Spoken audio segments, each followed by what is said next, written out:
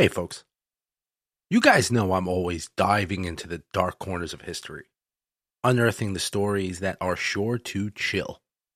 Mastering the art of storytelling and research isn't just a passion, it's a craft. That's why I turn to Masterclass. Whether I'm analyzing historical documents or piecing together ghostly tales, Masterclass has been an invaluable resource in honing my skills. Masterclass lets you learn from over 200 of the world's best minds right at your fingertips. And the best part is it's all available for just $10 a month with an annual membership. I've been particularly captivated by the class on investigative journalism taught by Pulitzer Prize winner Bob Woodward. His insights into uncovering the truth may have transformed the way I approach each episode here. What's incredible is that 88% of members feel that Masterclass has made a positive impact on their lives. And trust me, I'm one of them. The depth of knowledge and practical tips I've gained have boosted my confidence and enriched the content that I bring to you every week. As a listener of Haunted American History, you get an exclusive 15% off an annual membership. Just visit masterclass.com/haunted. That's masterclass.com/haunted to save 15% on limitless learning. Plus, every new membership comes with a 30-day money-back guarantee, so what are you going to lose? Don't wait. Join me and start transforming your passions into expertise by visiting masterclass.com/haunted. I'll see you there.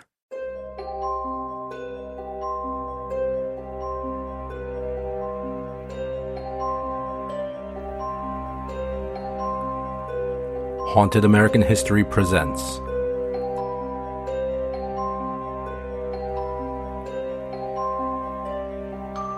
Zachary Christian Bane, Birthing Day.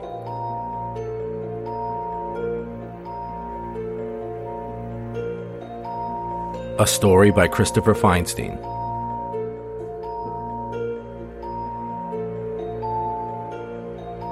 Part 2. The courtyard was abuzz with chatter. Did anyone know what classes they had yet? Talk about what instructors they wish they did or didn't get. Bragging about what they did during their breaks, and couples flirting and fighting with each other. All the normal stuff that goes on outside of a school before the day begins. So what if all the participants were monsters? Zach's top and bottom teeth haven't touched since he arrived at this place. I mean, could you really blame him? His entire world was just turned upside down, literally. As he stood there taking in what was going on around him, his mind began to wander to every place but the present. Maybe he was dead. Maybe he was killed with his family, and this is some messed up afterlife. Maybe, hopefully, he was asleep. That was best case scenario, he thought. He was about as detached from reality as you can currently get, so really nothing was off the table. When the speech from this witch was over, her eyes didn't leave Zach's. As all the people and creatures that surrounded him made their way toward the immense building, Zach just stood there, eyes locked on the woman standing up on the front steps of the building. A small impish creature ran up to her, and she bent down to greet it. It whispered something into her ear, and she gestured for it to wait, and then pointed in Zach's direction. The creature looked his way and nodded solemnly, before hopping off and heading into the building. The tall woman started making her way toward Zach, her sparkling emerald eyes locked onto his. She approached him with a sorrowful smile and arms extended out to hug the boy as she walked towards him. "Zachary," she said with a remorseful tone as she wrapped her arms around the boy and pulled him in for a tight but gentle embrace. She pulled back and held him by the shoulders a bit, looking into his face before letting him go. "My deepest condolences. Your parents were beautiful people. I miss my friends greatly. It pains me to meet you finally under these circumstances." With that, Zach perked up. "Wait, you knew my parents?" Zach asked. "Oh, quite well. We came up together, your parents and I. Lizzie to your mom. And always Elizabeth to your dad. He wasn't much for nonsense, but that was part of his charm." Reading the expression on the boy's face, "Sorry, you have to be so confused. Walk with me, Zach, and I'll explain the best I can." At this point, Zach was too dumbfounded to even respond. And how could you blame him? A lot has changed for the boy over the past week. Hell, a lot has changed over the last 6 hours. Where to begin, Elizabeth said, as she turned, placing her arm on the boy's back and guiding him to accompany her. First, do you have any questions? Let's start there. Zach couldn't answer fast enough. He burst them out at a machine gun pace. Do I have any questions? Oh, let's start with where am I? What is this? How do you know my parents? Where am I? Who orders fried rice like that? Who's Professor D? Where am I? Elizabeth took in a deep breath and exhaled quickly through her nose, seeming to ponder where to start. Well, what this is easy. This is Van Helsing's Occult University for Supernatural Enlightenment. At some point in the past, some students playing discs out on the lawn sheared off the van in Van Helsing on the gate over there. She gestures over Zach's shoulder toward the black wrought iron gate that Zach walked through when he got here. And since then, the students started to refer to this place as house, and the name stuck. Zach stared at her with an expression that displayed that really didn't explain anything at all. Elizabeth recognized this. Perhaps I'll start from the beginning. Think of where you come from and this place as being two sides of the same coin. Long ago, before the coin was forged, they existed together on the same piece of material. Our people and yours shared the same space and time for countless generations. In fact, a majority of the myths and legends of your world are based upon facts and beings from ours. As the conversation continued, they walked around the grounds of the school, entering a maze of hedges, where many tall statues stood along the green walls. They stopped in front of a tall marble statue of a horribly disfigured humanoid creature. It had the features of a person, but they were all exaggerated. Its limbs were long and it was hunched over with its left arm up behind its back and its right arm swung out in front of it. The hand of its right arm had blade-like nails on the end of its long fingers. The face of this statue had a spider's web of cracks zigzagging across it, and its mouth was frozen in a wide Cheshire grin with thousands of needle teeth behind its cracked lips. The nameplate on the bottom spelt out Kragor. Elizabeth stopped in front of it and looked up at it for a moment with her hands behind her back. She then looked down at Zach. Kragor here is this realm's god of sleep and nightmares. I believe in your world the Greeks referred to him as Morpheus. You'd probably know him better by his likeness loosely used in an old student of ours film series he made in your world. Freddy Krueger? Wait, Zach interrupted. Freddy Krueger? The Elm Street movies are real? No, not real per se. Inspired by is probably a better term I'd use. Most of what your world considers horror icons actually come from this world. Wes was a star pupil of mine before he made the move into your world. Zach's mouth hung open with this. So, Michael Myers, he asked? John based him off Mars, our god of urges. Ghostface from Scream. Gyoste, the god of revenge. Jason? Well, that's a funny story. Jason is based on, Jason. A slow-witted janitor who was just a beast to the students here. Sorry, it's a lot, I know. Okay, this is... I don't know what this is. Where do my parents fit into all this? Yes, of course. So long ago, when our world was shared... These are the things you'll learn about during your studies here, but I do owe you the Cliff Notes. When our worlds were shared, our people were looked upon as gods by the humans. And from your brief time here, I believe you can see why. That was the understatement of a century. Zach could definitely see why. He's been wherever he is for about an hour, and he's already seen more things than he could ever possibly explain. There were some on our side who that wasn't good enough for. They didn't want only to be looked at like God. They wanted to be God. And they were for a while. But humans are resilient, and they seldom give up no matter the odds. This became around the time when our kind would be chased with pitchforks and torches on sight. One man in particular had a very hard time dealing with this. He rallied many of ours to his cause. Magical creatures, witches, and warlocks, and his summoned army of hellbeasts waged war with the humans. It was a lopsided battle, and part of our history I'm not overly proud of. In the end, it was one woman. One woman stopped it all. Cordelia of the Mats. She did something to that man that no one saw coming.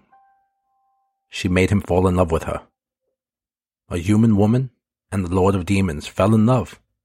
And instead of trying to end the world, he wanted to save it.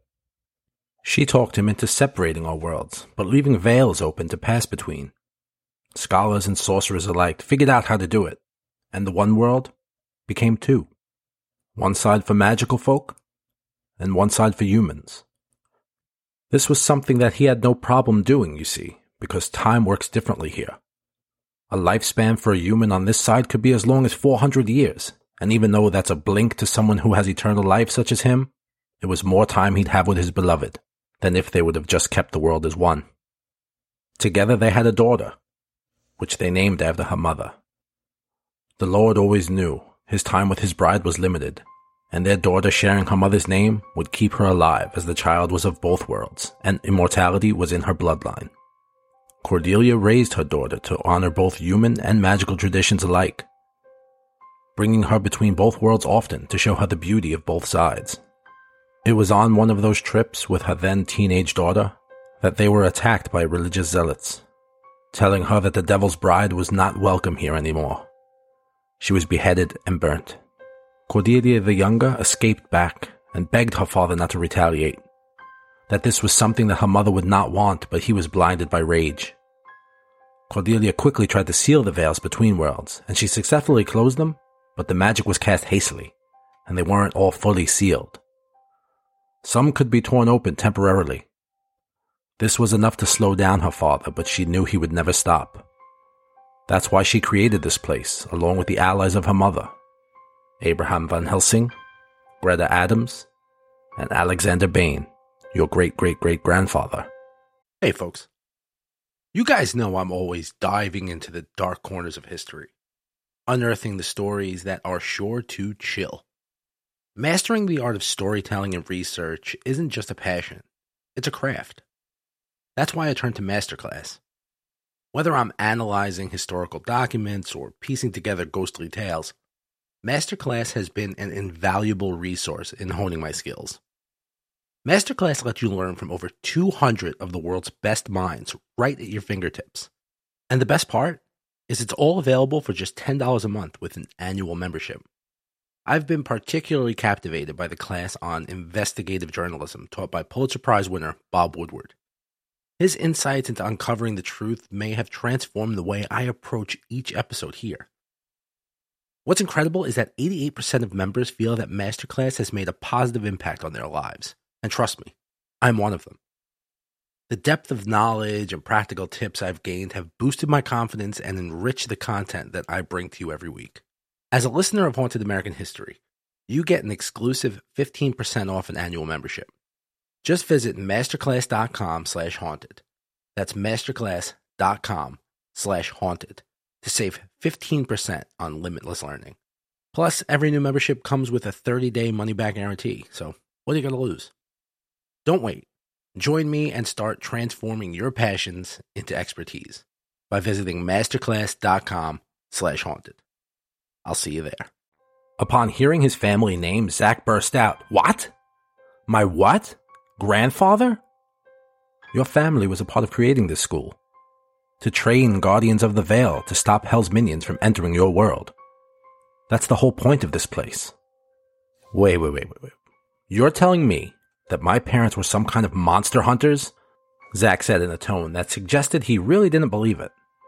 I'm sorry, but I know my parents. We had a squirrel in the attic 2 years ago, and my father had to hire someone to go get it. He wouldn't even climb the ladder to poke his head in. This part will be easier if I just show you, Madame Rosamond said. With that, green smoke suddenly exploded around her. Flashes of what looked like lightning were silhouetting her body, and all Zach could make out was a dark shape in the thick smoke. His hands were up on his face, shielding his eyes from the immense winds that were coming from the green vortex of smoke. Inside, he could make out through the flashes that Elizabeth's body was changing from that tall beauty that was just standing in front of him to the hunched-over, decrepit old woman who flew up on the broomstick. All at once, the smoke cleared, and with a cackle, she slammed her rotted, discolored finger into the middle of Zach's forehead. With that, Zach was transported instantly out of his body.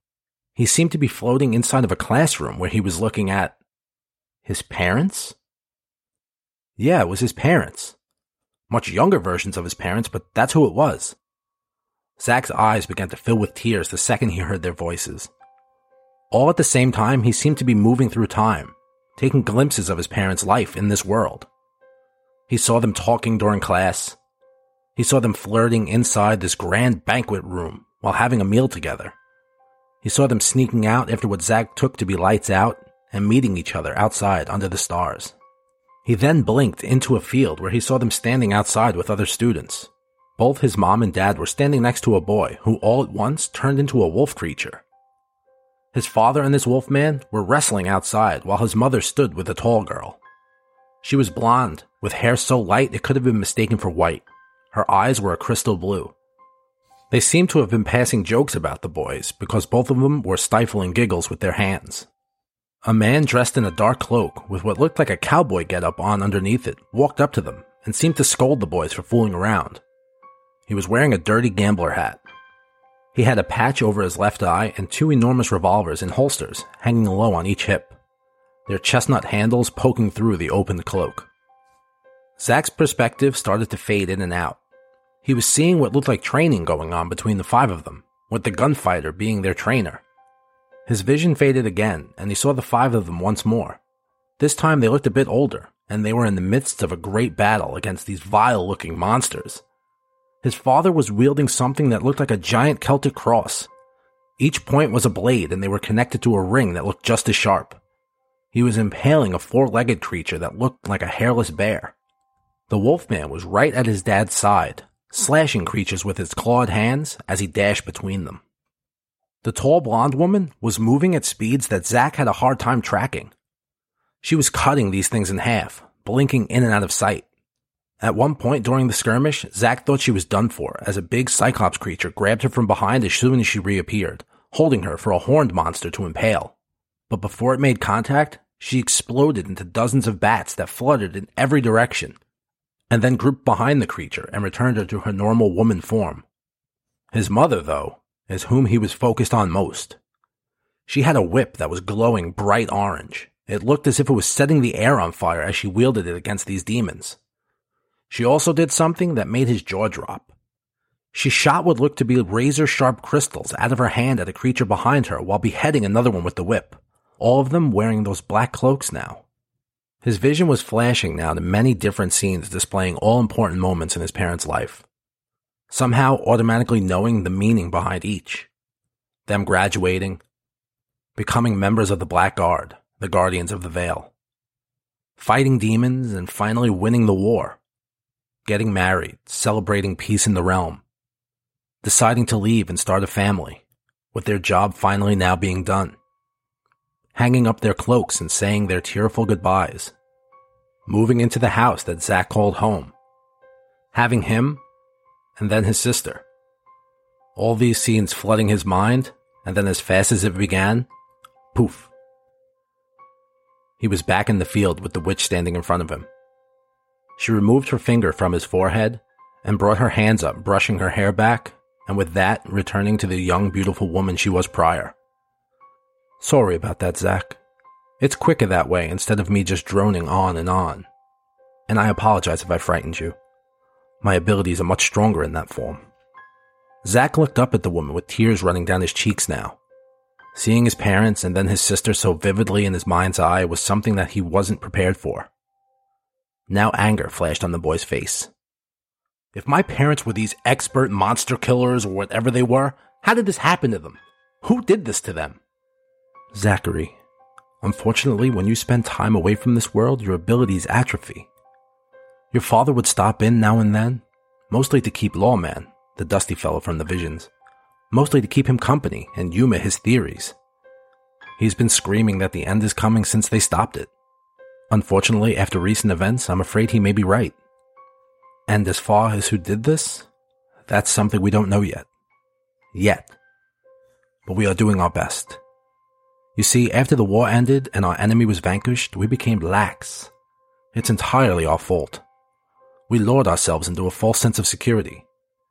We took the silence for safety and rested on our laurels. The truth is, a majority of our world are his supporters, and they still feel like we should still be worshipped. A lot are still waiting for his return. Zach had an image flash into his head that he had forgotten about until now. The figure in black outside of his home the morning of his parents' murder. The cloak was the same as the ones in the vision. Those cloaks. I've seen them before. There was a cloaked person in my yard the day my parents were killed. I saw it everywhere that day. It was following me. If you don't know where to begin, I'd suggest asking the others who you showed me. Elizabeth's facial expression changed from a remorseful compassion to a worried confusion. Are you certain it was that kind of cloak? Yes. Same kind of pattern on it. I even talked to the police about it. They thought I was crazy. Elizabeth's eyes started to shift as she turned her head thinking and seemingly speaking to herself. That's impossible. No one has donned the cloak in a generation, she trailed off. Elizabeth noticed the glazed-over look in Zach's teary eyes and decided that this was enough for one day. The boy must be exhausted. This is a lot of information to unpack, Zachary. Perhaps you should get some rest. Madame Rosamond looked over the boy's shoulder and notices another student walking in the distance.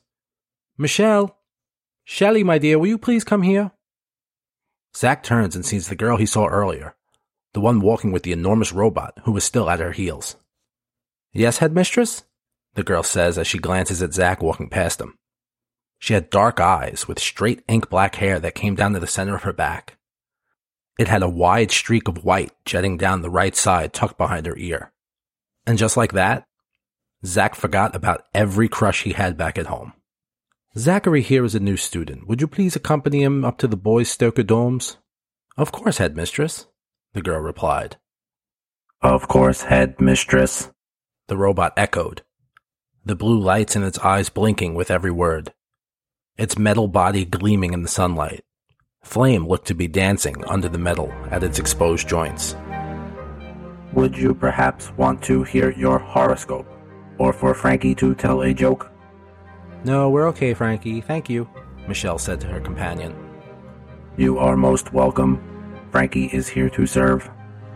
Zach went to chime in that he wasn't done with his questions, but Elizabeth cut him off. I promise you, we'll talk more after you've rested, the witch said with a soft smile. Come on, new kid, I'll show you around, Michelle said with a wink. As Zach turned to follow Michelle and her robot toward the building, he stopped and spun back toward Elizabeth. Madame Rosamond? The boy called out. Yes, Zachary? Who is Professor D?